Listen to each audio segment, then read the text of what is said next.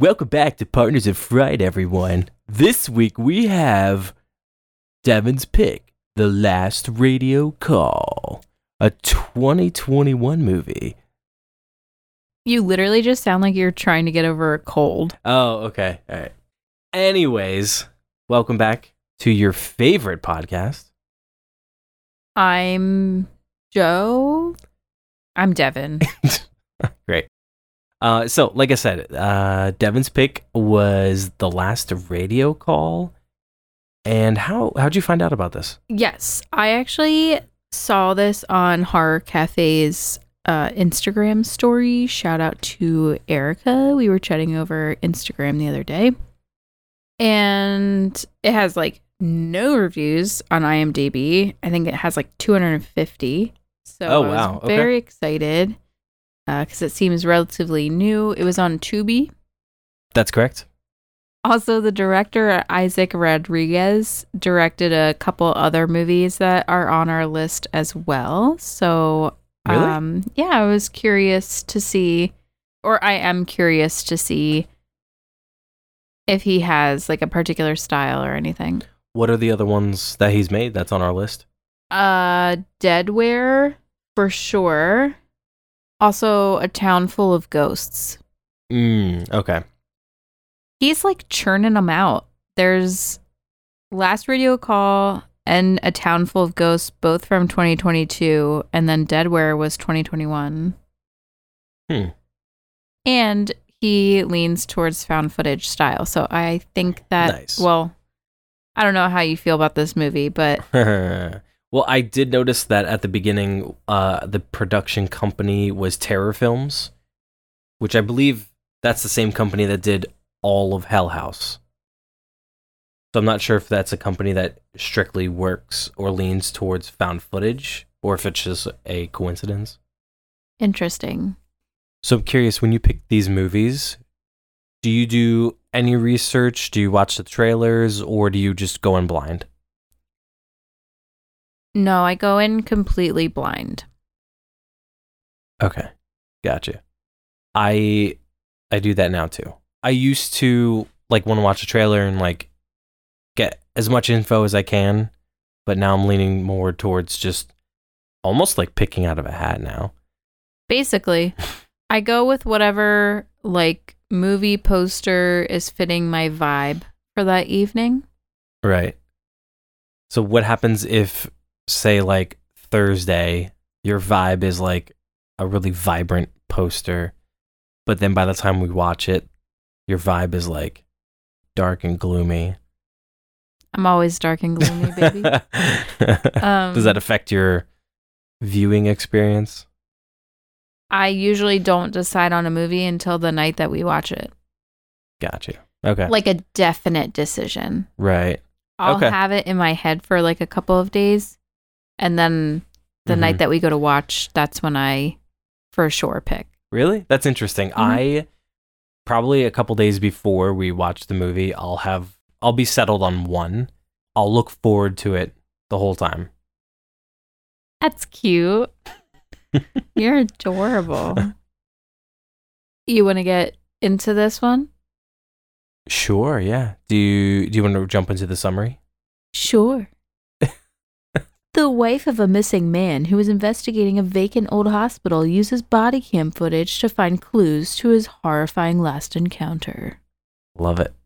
Now do it with a southern accent. No, you can do that one. So this is pretty interesting. Are you getting tired of the found footage yet? Do you want to take a break from it, or how you feeling with it? There's something oddly comforting about it. Really? Yeah, Oh, like a bedtime story? kinda. I guess that found footage is probably popular for the kinds of movies that we're watching because it's low budget. Yeah, it's definitely easier to make for more independent, like you said, budget and production companies.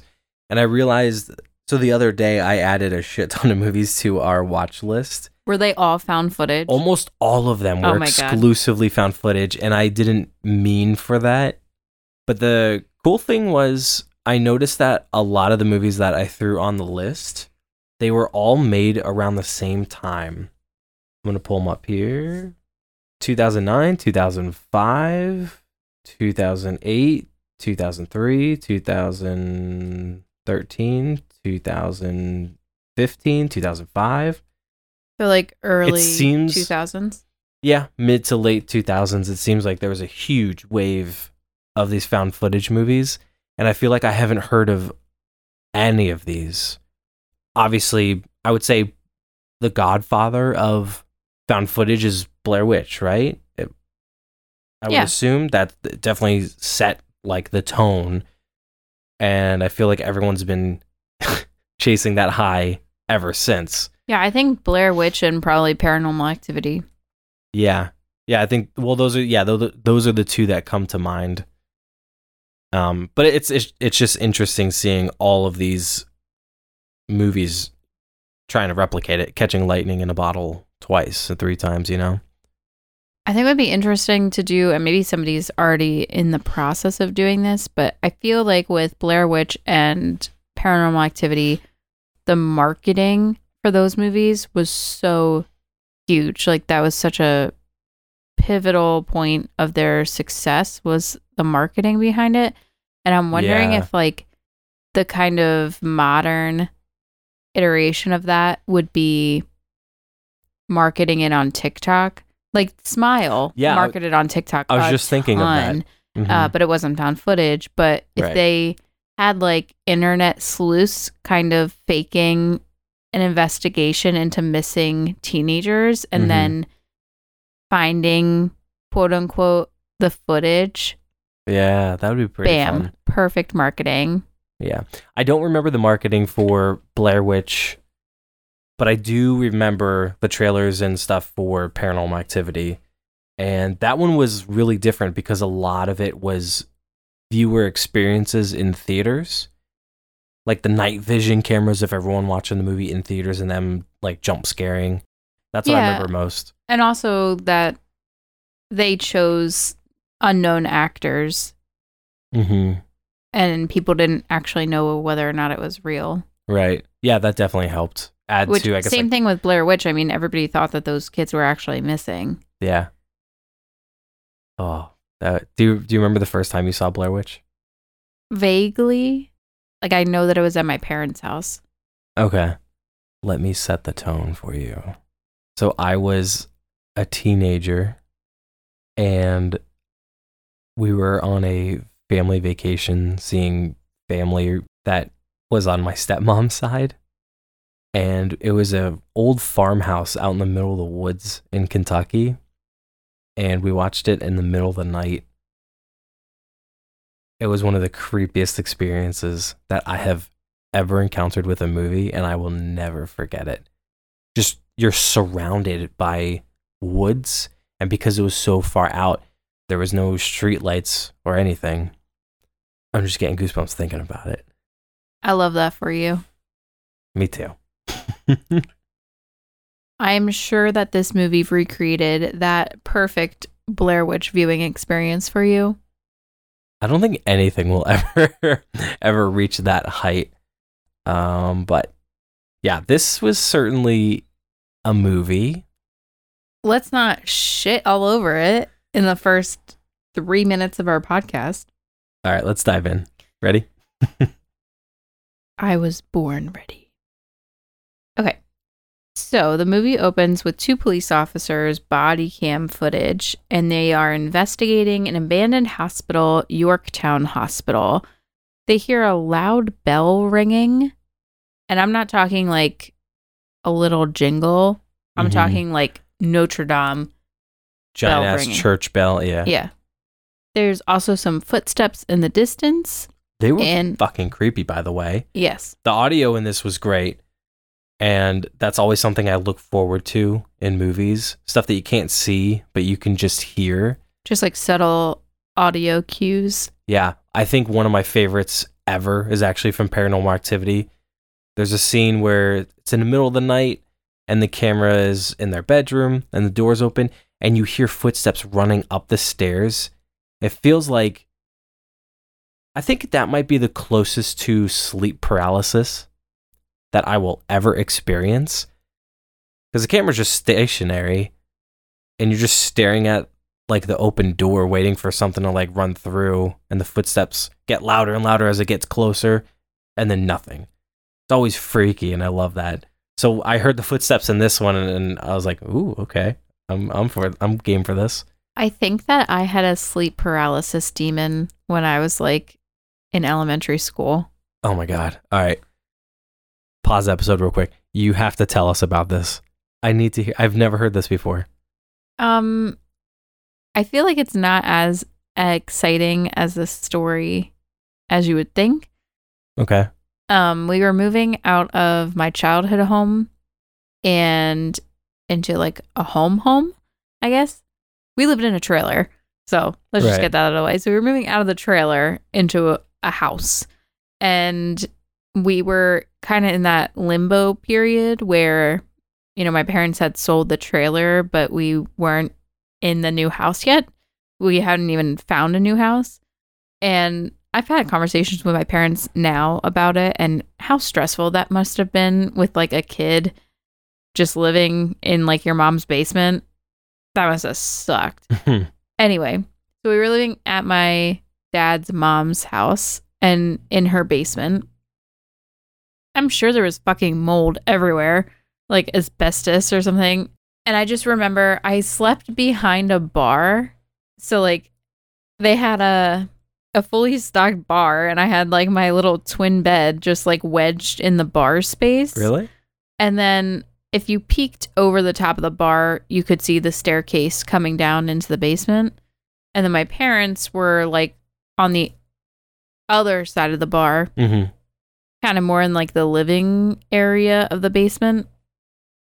I used to get so scared of just like, I think it was just so black down there. There was no light generated from anywhere. And so I would like go into my parents' bed because I would be scared. And then I would stare at the wall. I would see this like black form. And I think it was just the wall because it was like rectangular. But it was this like black form that looked like the wall, but it would like come towards me. So like it was as if the wall was getting closer and closer, but it wasn't like the walls were closing in. It was a form, like a figure. Right. And so like I would just be frozen in bed, like watching it like come closer and closer. And then if I blinked or like held my eyes closed and then opened them again, then it would start at the wall and then like inch its way towards me again. Yeah. Yeah. All right. So I can see you have a big smile on your face right now. Do you feel that little like excitement and nervous scaredness? Yeah. That is why we watch horror. That's why we read horror. I love it. And it is one of the only things that like brings up that feeling. And I think that's why a lot of people come back to scary movies and scary stories. I don't know what that feeling is exactly, but that right there, that's what we chase. You still have a big smile on your face. All right, sorry, I didn't mean to interrupt. Back to the show. That was adorable. I think we should use that as like a soundbite for our entire podcast. I love that. So the upper corner of this video says David Serling. Is it Sterling or Serling? I thought it was Sterling at first, but then you see the name on the cam, on his body cam, and it's Serling. Okay, I think my notes might have auto-corrected to Sterling. July 18th, 2018. David prays under his breath, and he's like entering this chapel. You know how they have the chapel in the hospital for, I don't know, dying people? And Jesus Christ. Did we establish there's two? Yeah, I said two. Oh, okay. Sorry. Did you notice that Serling's radio, when he enters the chapel, like his radio goes completely dead? When they're walking through the hallways, there's like chatter. Oh, there's like static. There's like chatter and static, and you hear other officers or dispatch. But as soon as he enters the chapel, it goes all quiet. Oh, good catch. I didn't pick that up. There's a closed coffin in the chapel and it's banging. And there's some classic found footage interference and his footage cuts out. Then we go back to his partner, Giles, and he's the other police officer. He hears David screaming and knocking from the other room. And then it cuts to more interference and a distorted video. Then we get like a little info card. Sarah Serling, his wife, contacted a doc crew a year after David's disappearance, and she just wants more answers. Mm-hmm. So she goes to interview David's old supervisor who quit after David's disappearance, who is not helpful and yells at her, but Joe pointed out that she's also in his face with a camera crew asking a bunch of accusatory questions. So Can we pause real quick right there? I think before this, in the intro with Giles or whatever, when he's at this doorway, there's a thing that rolls across. Oh, yeah. So he's at this doorway, and all of a sudden, it looks like this ball rolls across the doorway real quick, and he stiffens, and everything's real tense. He walks to the doorway. Now, if this was you, and you saw a ball roll across the doorway, and you know for sure you didn't kick it, your partner most likely didn't kick it, would you look to see where the ball is going, or would you look to see where it came from? I'm a freezer in stressful situations. So I'm going to say realistically, I would freeze. But in the situations that you're giving me, I would look to see where the ball came from. Me too. This guy, he immediately looked to the right, and we're seeing everything he's seeing. The cops have body cams. And I mean, we learn that it's a human head, it's not a ball. But he doesn't even look to the left at all at any point. I would be freaking the fuck out. I'd be looking to where did the head come from? I didn't even pick that up. Okay. Continue. Food for thought. Sarah goes to see Giles, and she says that he was never helpful in the past when she asked him questions about David's disappearance. But this time, he says that he saw, thank you, Joe, a head. And then he starts praying in Spanish rather aggressively and then pulls a gun on her. And he actually pulls the trigger.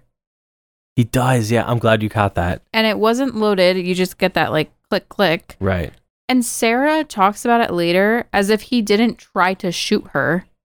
She was just like, oh, he pulled a gun on me. I was like, no, bitch. He tried to kill you. Right.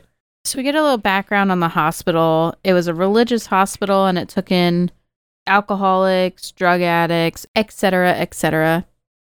This woman made a 911 call the night of David's disappearance and heard this horrible scream. Definitely not a person screaming, and conveniently took a video of it. And she's like, oh, it was 3 a.m. witching hour. And then she stares intently at Sarah. Did you have any other thoughts on this? Because I have a note here. I have a thought based on the end of the movie. Oh, I'm very interested in hearing that. But this lady, she told Sarah that, it was 3 a.m., the witching hour. And then Sarah, it seems like she's never heard of the witching hour. Oh, yeah. Ever. She was like, the witching hour. And then Sarah's like, the witching hour? And the lady's like, the witching hour. She was like dumbfounded. It was almost like someone said, you use a spoon with cereal. And Sarah's like, a spoon? Wait, with cereal? I'm honestly not surprised that people have not heard of the witching hour. Like, that really doesn't surprise me. I feel like it's a very common, phrase. I feel like people may be more aware of it in terms of, kids around dinner time. Like, the witching hour from, 5 p.m. to 7 p.m. Okay, yeah. I don't know where I learned that from with the 3 a.m. thing. I think I might have learned it from Paranormal Activity. And then every time that I wake up at 3 a.m., I'm like, fuck this. Get me back to sleep. Right. Oh, did you know what Sarah's role in the movie was? Wife? I was very... yeah, well, yes. Obviously, a wife. But she all of a sudden had a camera guy, and just the way she was carrying herself or just talking, she seemed like she was heading this documentary. Like she hired this guy to like follow her with the camera. I mean, they did say in the beginning title card that she approached them to make this documentary. So it sounds like she's paying them. Okay. I don't know. I got like a weird, maybe I didn't catch that, but I wasn't sure what she was. Because at a point later on in the movie, she says, whatever I'm paying you now, I'll double. Oh, that's right. And to be honest, it didn't occur to me that she was paying them or contracting them at all until that point in the movie. Right. I thought it was like she approached them with a story and then they were like, oh, that's awesome. We would love to make a documentary on that. But it didn't even occur to me that she might have been like contracting them to do it. Do you think it would have been more effective if it was the other way around, where there was a documentary crew and they heard about this hospital and they found Sarah through that? I don't know. I guess it does give some realism to it of like a wife desperate for answers. Yeah. And that she's the one who's doing like the digging and that she like will not stop until she gets answers, right? Right, I get because that. if you were a documentary crew, unless you had like some stake in the game, like I don't know, you're contracted by a big movie company or yeah, you have a point. Okay. Yeah, that makes sense. So they break into the hospital, question mark? I was looking at my notes during this point in the movie. Did they try to break into the hospital and that's when the police caught them? Yeah, I believe so. Sarah tried to climb the fence and there was a security guard there. Okay, because before this, they went to the hospital at 3 a.m. to see if they could hear anything, and they didn't hear anything. Because remember that woman heard a very non-human scream. So they were like, if we go sit outside the hospital, we'll definitely hear that if it happens again. And it didn't. That scream was pretty haunting. It was like a mixture of just like a man yelling and this kind of like a beast, like a bear howling. Your classic demon scream. Yep. So Sarah gets arrested. She gets a ticket for $2,000 and then decides that she doesn't want to do the project anymore. We get this all through like another info card that's thrown up. Mm-hmm. And then Sarah gets drunk, talks to us upside down, and says something like, the truth is mine, and then throws up all over the camera and all over the floor. And when she's laying on the floor, like the camera has fallen to the ground and she's also on the ground and she pukes up something. It looked like she puked up an object. And I thought she was going to like wake up the next morning and like find something that she threw up. Right. It was weird. First of all, this whole scene lasted way too long. Let's be honest, the acting in this movie was not Oscar worthy in the best way. Yeah, but you might have a point. I wish they kind of went in that direction a little bit, because when she fell, she vomited, but it wasn't like normal bile. It wasn't like pure liquid. It was chunky. It was really thick, like maybe like a Play-Doh. It looked like she was puking up like chunks of butternut squash. I don't know. And I mean, later we find out that she's definitely a heavy drinker. So, but I would think. What gave you that impression? Yeah, right. I would think with that liquid diet, anything that comes up is going to be liquid, you know? I don't know. It was weird. I don't know. One time Story time? One time I threw up and I had eaten 3 pieces of pizza beforehand, and that cheese was chunky. Are we going to share puke stories? I mean, it's relatable, right? It is, yeah. But I'm sure that when you puked, you didn't have a camera just staring at you for, it had been a solid 3 minutes. No, but the guy that I was trying to hook up with did stare at me for probably 3 minutes. Poor thing. We find out that a video was leaked online from the hospital just days later after this whole puking incident. Not mine, Sarah's. And just to be clear. Yeah. It has like distorted audio, and they're in the cage area, which was kind of weird. We didn't really describe the hospital. We don't see a lot of the hospital. Apparently they filmed on set, which I thought was cool. Mm-hmm. So this is like an actual place. I don't think it's actually haunted. It's just an actual building. And it's just a lot of hallways and small rooms. But there are these cages at one point of the hallway. Yeah. And I would describe them as medieval. Yeah, they look like iron cages. I mean, I have an idea what they were used for. I just hope that's not what they were used for.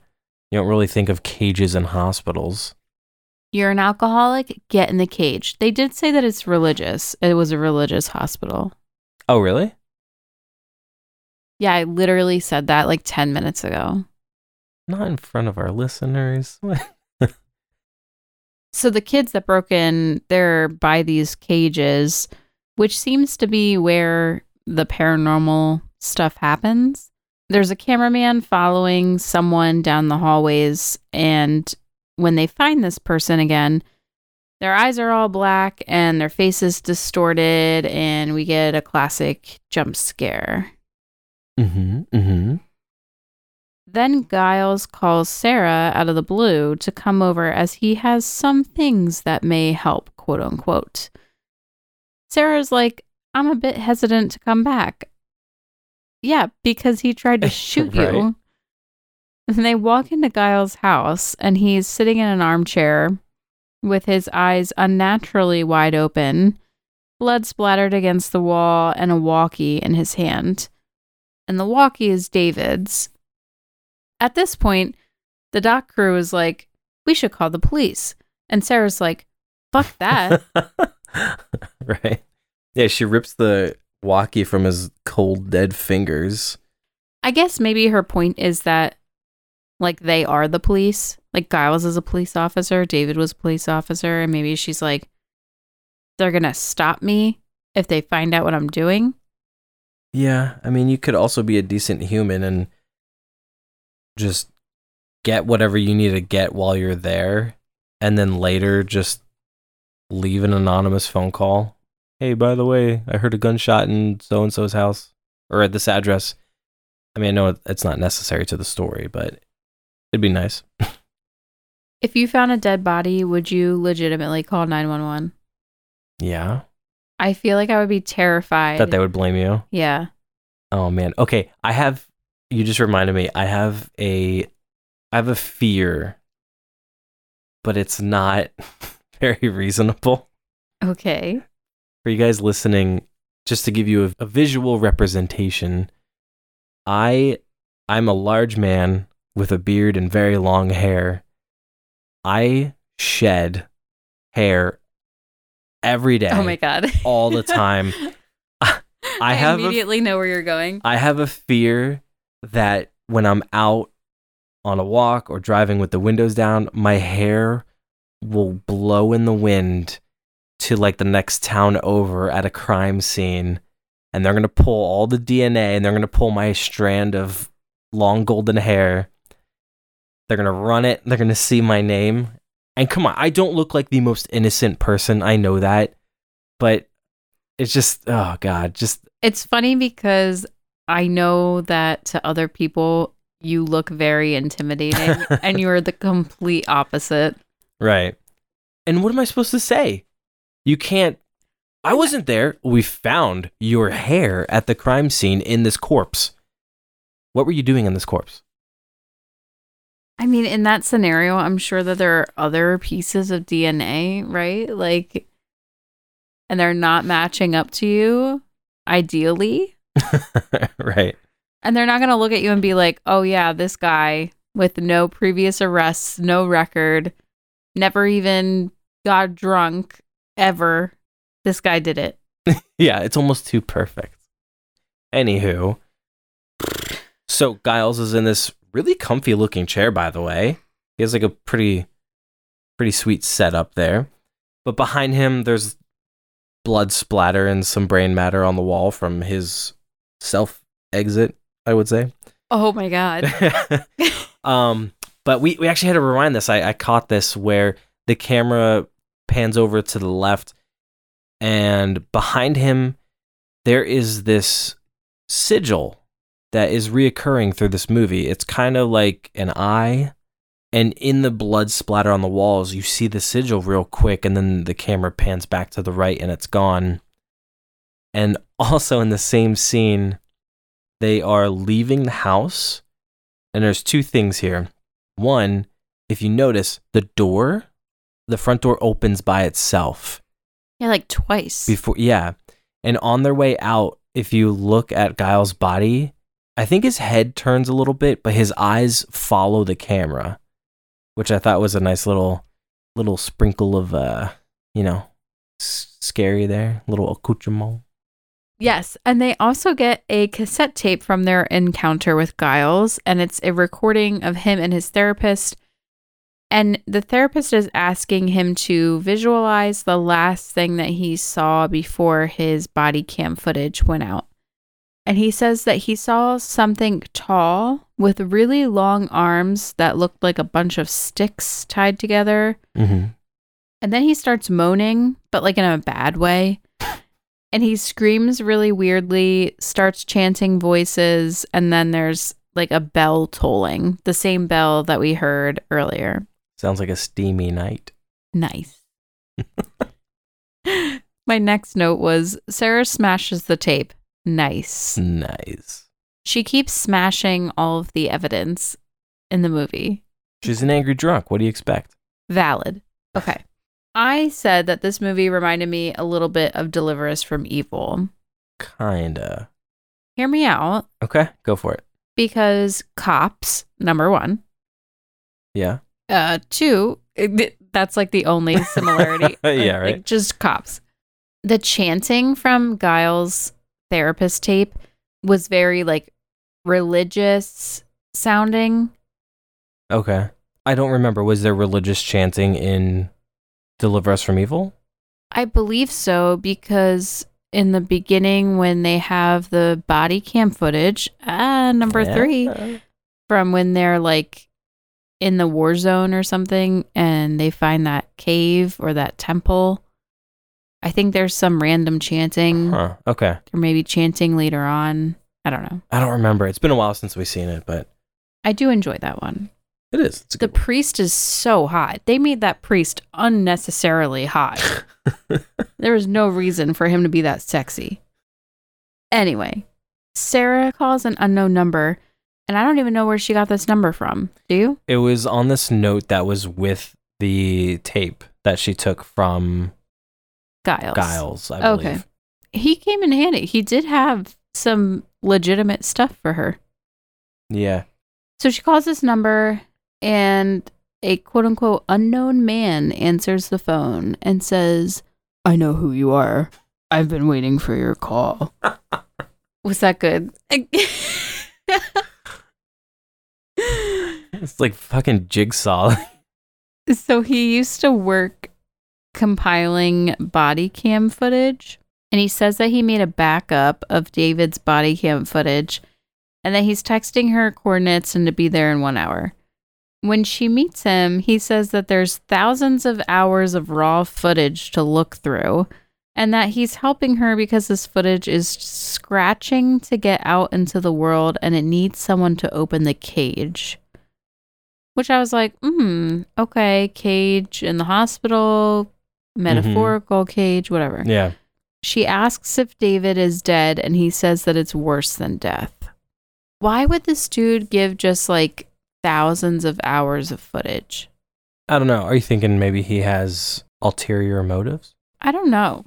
He just seemed weird in general. Like he seemed kind of like the 911 lady, like he knew too much. She opens up this little box that he gave her and there's maybe like 20 SD cards and Sarah picks up a random one and there must have been like 100 files on just one SD card. Mm-hmm. She picks a file and it's an officer named Jeff Gomez and he's investigating a house. This was spooky to me. I was into this. Yeah, me too. And it seemed, I hate when I just keep comparing to other horror movies, but I feel like it conveys the vibes correctly.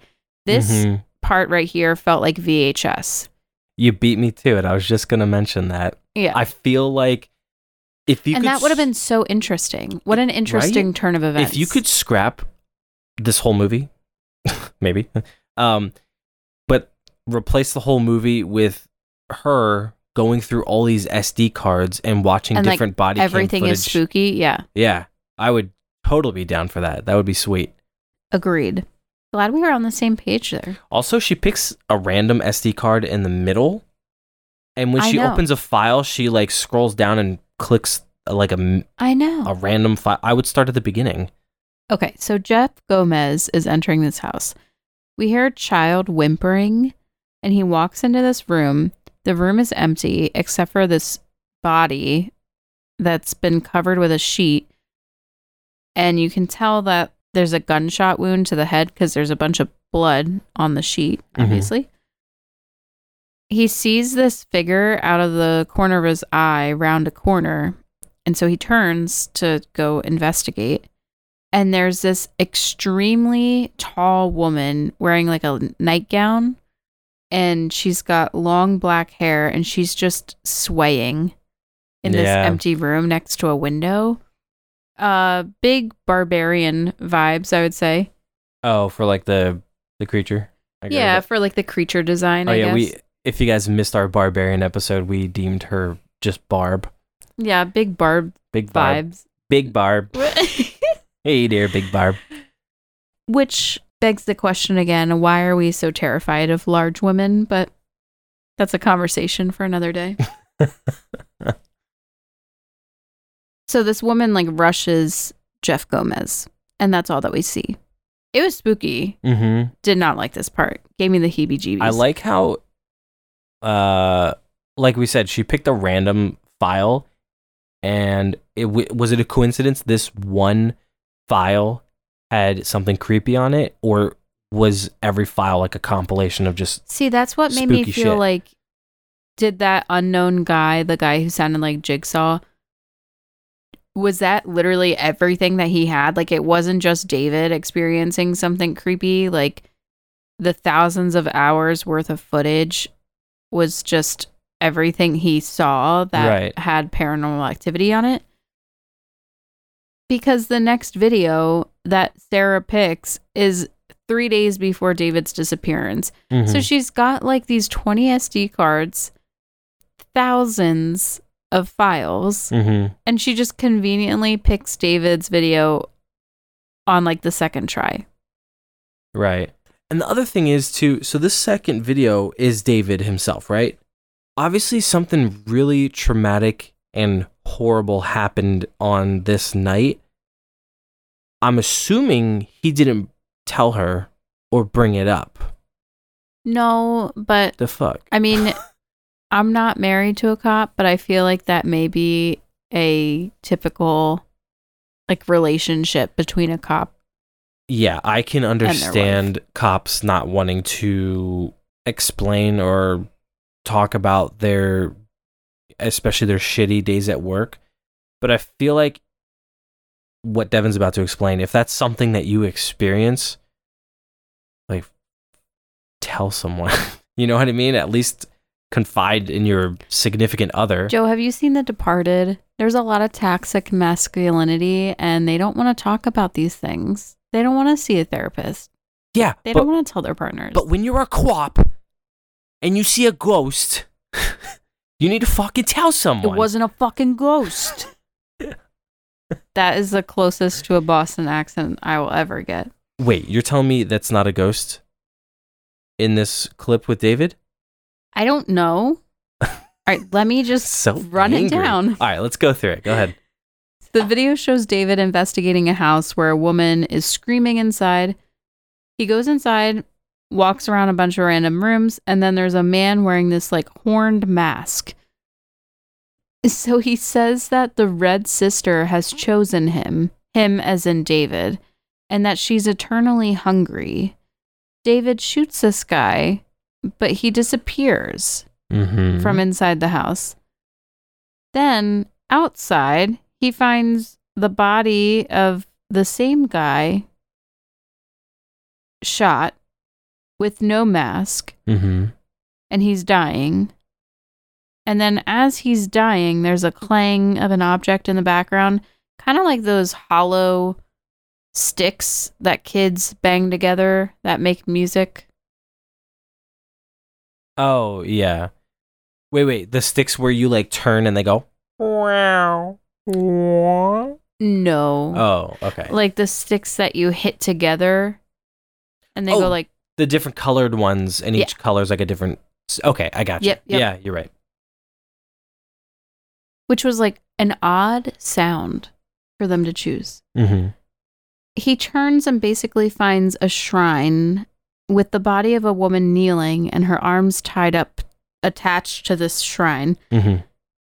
And the bloody eye sigil is painted on her back, the same sigil that we see above Giles's head from earlier. And that's it. So you think this guy in the devil mask was a ghost? Maybe not a ghost specifically, but maybe some kind of spirit, or he was possessed.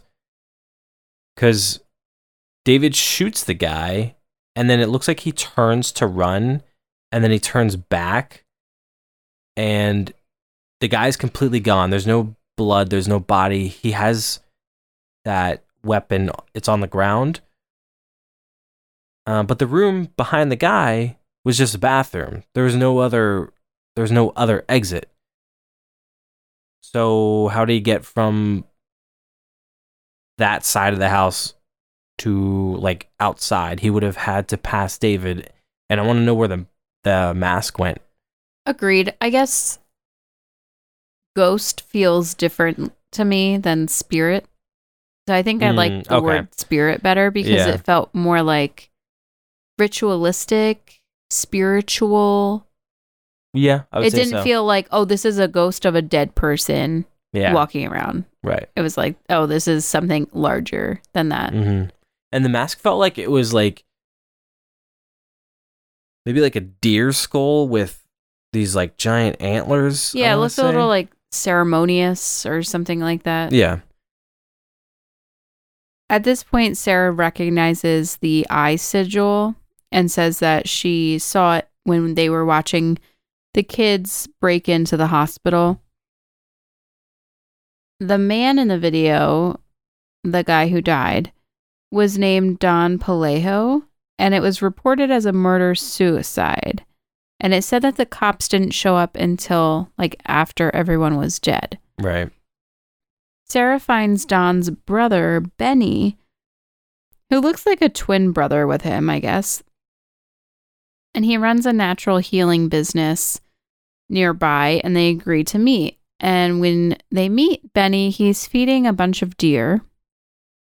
And Benny says that him and Don were into shamanism, but that Don was into the darker side of things. And Benny recognizes the sigil that Sarah drew in her notebook as the symbol of the Red Sister, a ghost witch who feeds on souls. And this is when he brings up the fact that sometimes she'll just feed on a soul and be done with you right away. And then other times it's like this looping eternity of her eating you, essentially. Yeah, that I wish that this was introduced to the movie sooner. Because we're in the last, 20 minutes of the movie, I would want to say? 30 minutes? I think this was actually about halfway through. Oh, okay. This just felt extremely long. I felt like they kept introducing, and I understand it's tough because it's like, it's found footage, but it's also like an investigative story, and you need things to come up periodically for the story to progress. But I feel like this is such a big theme, or this is a big part of the story that is just now introducing itself in the movie. I get it. Like in Blair Witch, like they interviewed the townspeople in the very beginning, and they all talk about this legend of the Blair Witch. So you kind of get like a taste for what's happening. Right. just based on the intro of this movie, which I really liked. I was totally on board. I'm like, okay, cool, let's do this. I thought it was going to feel like Ganjam. Okay. Yeah, like just That straight isolated. up haunted Yeah, it's going to hospital. be in this hospital, and I was all gung ho for it. So then I had to get used to shifting gears of like, oh, okay, this isn't really about them. It's about the wife trying to figure out what happened to her husband, and now we're getting another layer on top of it with the whole shamanism thing and the red witch or the red sister. Yeah, this part is when it lost me a little bit because Benny warns Sarah about continuing on her search while he's looking at her eyeball, weirdly enough. Yeah. And he suggests her meeting him at a sacred land the next night for answers. And this is the part that I'm saying lost me a bit. Mm-hmm. He tells her to bring something very personal of David, something that he touched almost every day. And without a beat, watching this, Joe and I both looked at each other and said his dick. That would make Not much that she more would have sense. it. I mean, That would make much more sense than what she actually brought. Yeah, she brings his walkie. That's what? Like, there's got to be something more personable. This guy made being a cop his entire identity. I can feel it. I guess so, yeah. Before they meet up with Benny, he gives her a VHS tape to watch. And it's called Native American Legends, The Red Sister. And I don't know. It's just a bunch of info dump. But this indigenous woman appears on the screen with like a skull-like face. And then there's like a small jump scare. And then the tape pops out. That's pretty much it on that. Mm-hmm. It's like an old, like, PBS special that you would watch in, like, history class. So they meet Ben. Oh, I'm sorry.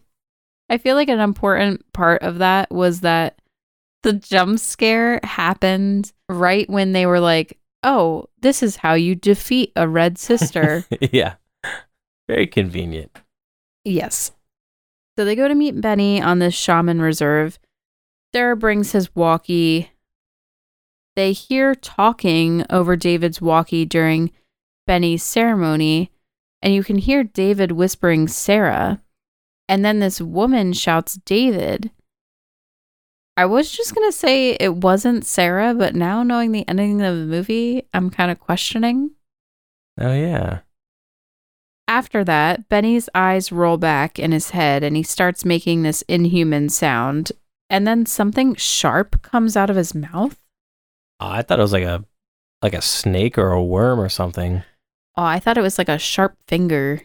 Either way, you know what this tells me? The land ain't so sacred.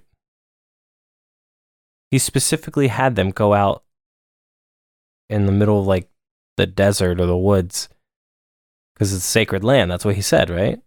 Does sacred mean that like stuff can't happen there?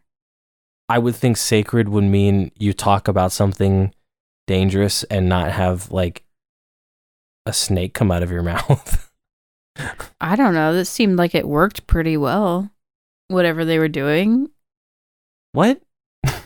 I don't know. So they ditch Benny. They hear some kind of inhuman screech as they're driving away. Mm-hmm. They completely ditch Benny, and then they see him walking on the side of the road, and they're like, Benny, where were you? Get in. As if they didn't just ditch him. We're not going to talk about how we just left you. Yeah. They were like, you looked fucked up. We had to get out. He just walks away into the darkness, and then something inhuman grabs Sarah's face. I have no idea what this was. It looked like a big hand. It looked like whatever came out of his mouth, it looked like the rest of that. Yeah. That's why I thought it was a finger. All right, I think you're right, because it looked like, you know those 15-foot skeletons you could get at Home Depot? It felt like this toy skeleton arm came through the door and grabbed Sarah around the face. So I think you're right. I think it was a finger that came out of his mouth. That's a very accurate description. Sarah now becomes obsessed with his walkie, and the documentary crew kind of spy on her, and she's just screaming. And then we get some background on the Yorktown Hospital with this voiceover. And this part was so fucking boring. I like could not have cared less about this. It was like, give this to me in like the beginning of the movie. I don't know why we're seeing this when things are getting exciting. Sarah calls the documentary crew back 6 days later and says that she found David's voice over the walkie again, and she plays it, but it does not sound like David. No way. It's just some like jumbled screeching, and she's like, this is his voice. I'm like, okay. She offers the doc crew double whatever they're getting paid if they go with her to Yorktown. They roll in the joint at 2:57 a.m. The front door is wide open. We finally hear a camera guy speak, which that was one of my main gripes about the movie. I guess they were doing their job well, but oh wait, I'm sorry. He does suggest calling the police when they find Giles's body. But besides that, we don't hear any kind of commentary from the documentary crew at all. Yeah, it's basically just Sarah talking to us the entire film. This is the one time he starts to speak up. Right. And he says, Sarah, what are we looking for? It's like not even worthwhile him speaking. They make it to the hallway where Giles recorded his last piece of footage with the cages and the head. And they've been there for over an hour, Sarah says, but it still says 3 minutes to 3 a.m. Then they hear a door rattle and some keys jingle. When the camera pans, there's multiple empty water bottles leading down the hallway. Yeah. Into a room with a bunch of tapes and conveniently a tape player. Why the water bottles? Well, throughout the whole movie, you see her drinking water bottles. And then you realize later she's been pouring vodka into the water bottles. Oh my God, I didn't even realize that. Yeah. Fuck. Oh my God. Okay. Oh, well, nice touch then. I feel bad for criticizing. She plays one of the tapes. It has her name on it. The interviewer, it's an interview between Sarah and this other woman.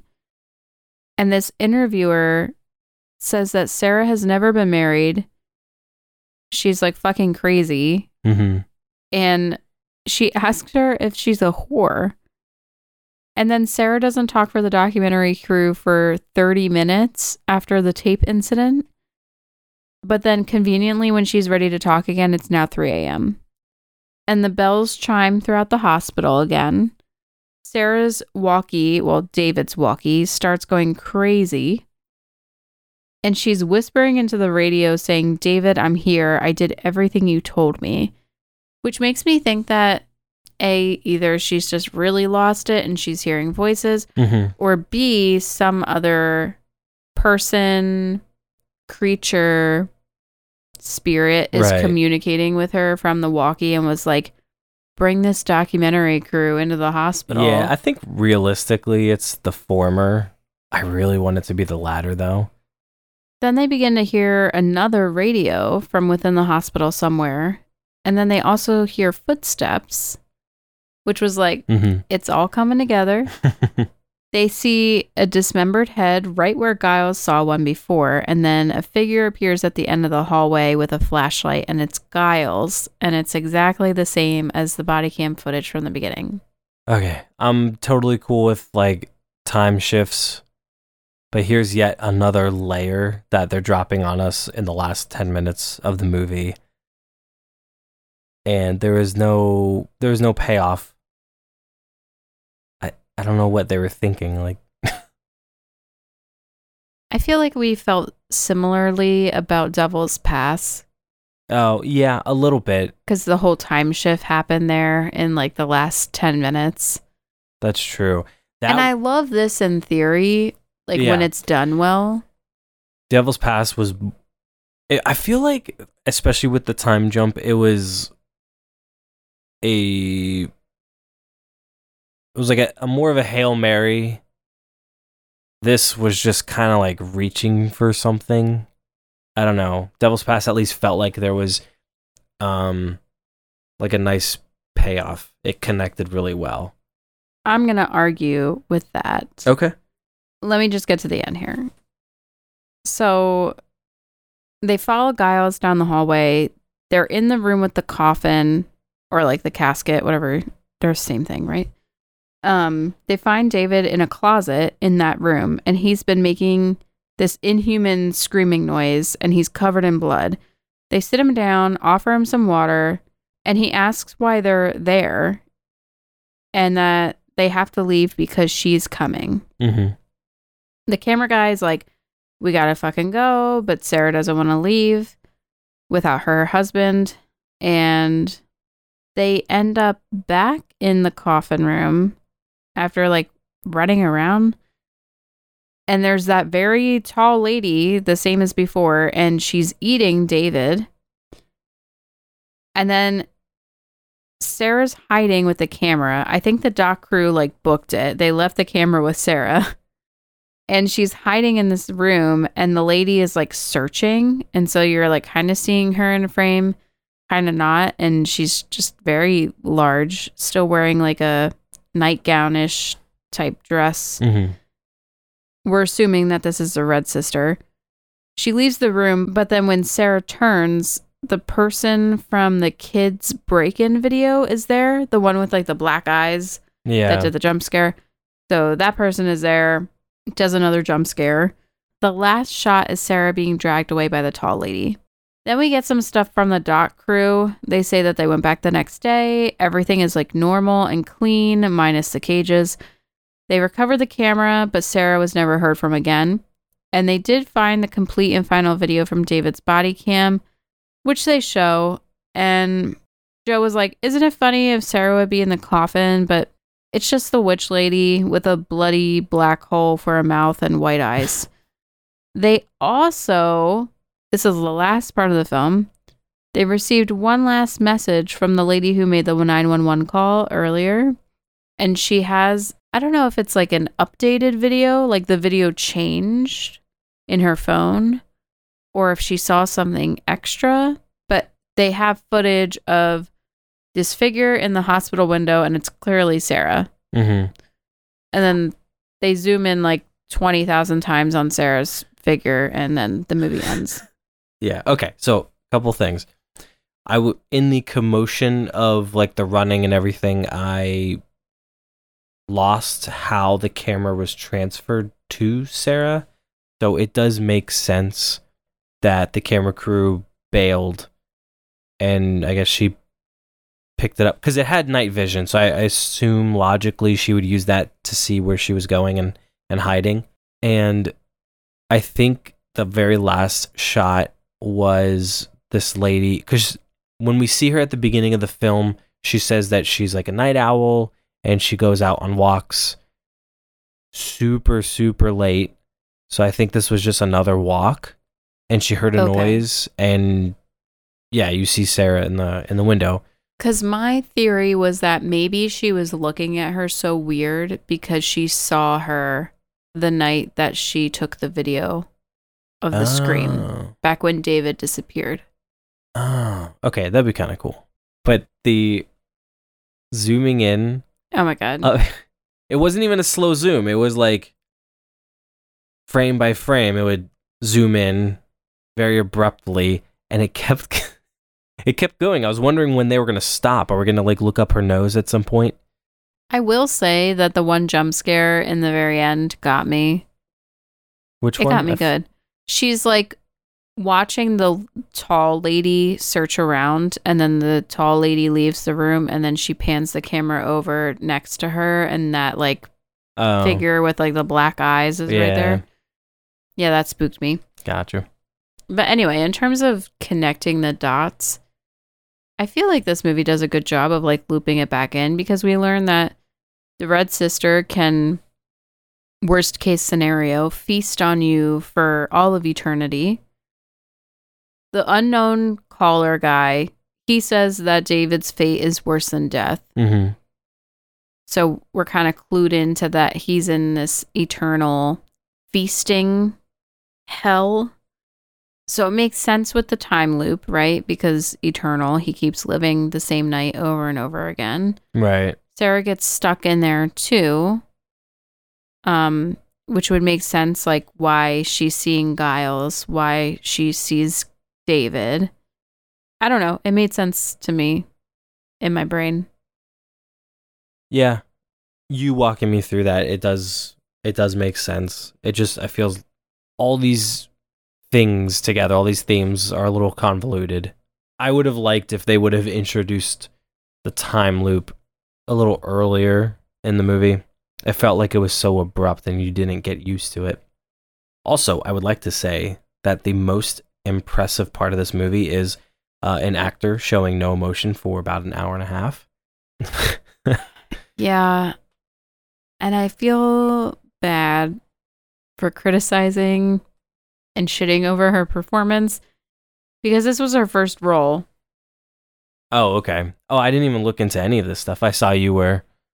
Yeah, she interviewed for this role and she's like not an actress. And then after she did this movie, she is kind of pursuing it as a hobby, I guess. Yeah. I mean, to be fair, that it's not all acting. There's definitely some directorial missteps as well. But honestly, I didn't care about any of the characters. I didn't either, but I will say that, at least for me, it had some good scares. I'll give it that. I guess so. I feel like the ones that were pretty effective, you could find in other movies done a little better. I mean, yeah, I mean, if you're into big women and night vision stalking around a place, then I would recommend Wreck. If you want to hear spooky footsteps, Paranormal Activity, Haunted Building, Ganjian. All right, well, why don't you just come out and say your rating then? I'm gonna give this one a 2.5 out of 10. Okay. I really didn't enjoy this. You liked Devil's Past more than you liked this one? Yeah. Wow. Okay. My face is really judgmental. That's why he's laughing. I didn't think that this was half bad. Okay. Minus the acting. And also another really nitpicky thing that drove me absolutely insane was I hated how all of the cops held their guns. It looked like a video game. It did, yeah. Like I feel like cops don't actually hold their guns like that. I don't know how to describe it. I don't shoot guns. I don't know why I know that this is wrong, but it just looks wrong to me. It felt like, have you ever seen Doom? The movie with Carl Urban and The Rock? So it was a video game movie, and they did that on purpose to simulate the video game. That's what this felt like. The gun was like in the middle of the screen. Yeah. It all comes down to this. She's been thinking about this for 3 days. Let's see what Devin's choosing. We just watched it last night. It was last night? Oh my God, Oh, Joe. Jesus Christ. Oh my God. Oh. You thought this was 3 days ago? Not specifically 3 days, but we watched it last night. Longer than a day ago. Holy shit. Are you okay? I was going to say something really bad, but I'll hold my tongue. Anywho, what's your rating? Before I have a stroke. I'm going to go 4.5. Oh, okay. Let me just update the sheet. I feel satisfied with that answer. 4.5? Yeah. And would you say 2.5? Yeah. Like I said, I wanted to like this. I loved the intro. It felt like it was going to be super promising, but I don't know. It didn't feel like there was a lot of depth to it. It felt rushed. Would the story have made sense or changed if you took out the whole like shaman aspect of it? I feel like nothing would have changed if you took that out. No. It didn't add anything to it. I guess like or like backstory to it. I think that I gave it the rating that I did because it did genuinely like jump scare me twice. And I don't jump scare easy. Yeah, I guess that's kind of true. Okay. You're getting better. Yeah. Do you feel like you're being more desensitized? Or is it harder to scare you? Like, I'm pretty good when knowing a jump scare is going to happen. Mm-hmm. So I normally don't get scared by them. I think Okay. you're thinking when you round a corner and I'm not expecting you and then you scare the absolute shit out of me. I don't count that. Okay. I'm Okay. talking about jump scares in movies. Yeah. Oh, yeah. Like- That's what I mean. Okay. I don't feel like they get me that much. So compared to the other movies that we've watched before, even though this one was, I mean, let's be honest, not too great, it did scare me. And that's more than what other movies on our list have done. That's fair. I like your reasonings. I would also liken it a little bit to Grave Encounters. A little bit, yeah. If you like Grave Encounters, maybe check this one out. Or if you don't want to watch this one, watch Grave Encounters. There you go. Yeah, I feel like Grave Encounters was a little more out there or a little more... Haunted hospital, time loops, Yeah. the whole thing. By the way, we are now in 2023. Oh, yeah. We're talking from The past. the past. Ooh. Time loop. We're time looping. This isn't even our first episode of 2023, so sorry we're late, and I didn't acknowledge it last episode. Honestly, I just made fun of Joe for realizing that this was last night's video and not 3 days ago, but when we sat down to record, I thought that we were recording We're All Going to the World's Fair. Really? We already did that one. That's I fair. edited it. Edited. I hate saying that word. Me too. On that note, thank you guys so much for listening. And we've gotten a couple new reviews on Spotify and Apple Oh, we did? recently. So thank you if you left those. And if you haven't, what are you doing? Please leave us a review. We would love that. You can also follow us on social media. We're at Partners in Fright Podcast on Instagram and at Fright Partners on Twitter. Mm-hmm. That's it. Oh, I just wanted to make a special shout out. I noticed that we had one listener from Romania. I'm sure it was an accident. Oh no. But if it wasn't, thank you. And however you say thank you in Romanian. I love that you just called it an accident. Who would ever want to listen to us? Oh, we're the best. Have a great week. Have a good one. Stop copying me. We're a little tired. We'll see you guys next week. Bye. Your morning drive on the 304. We're going.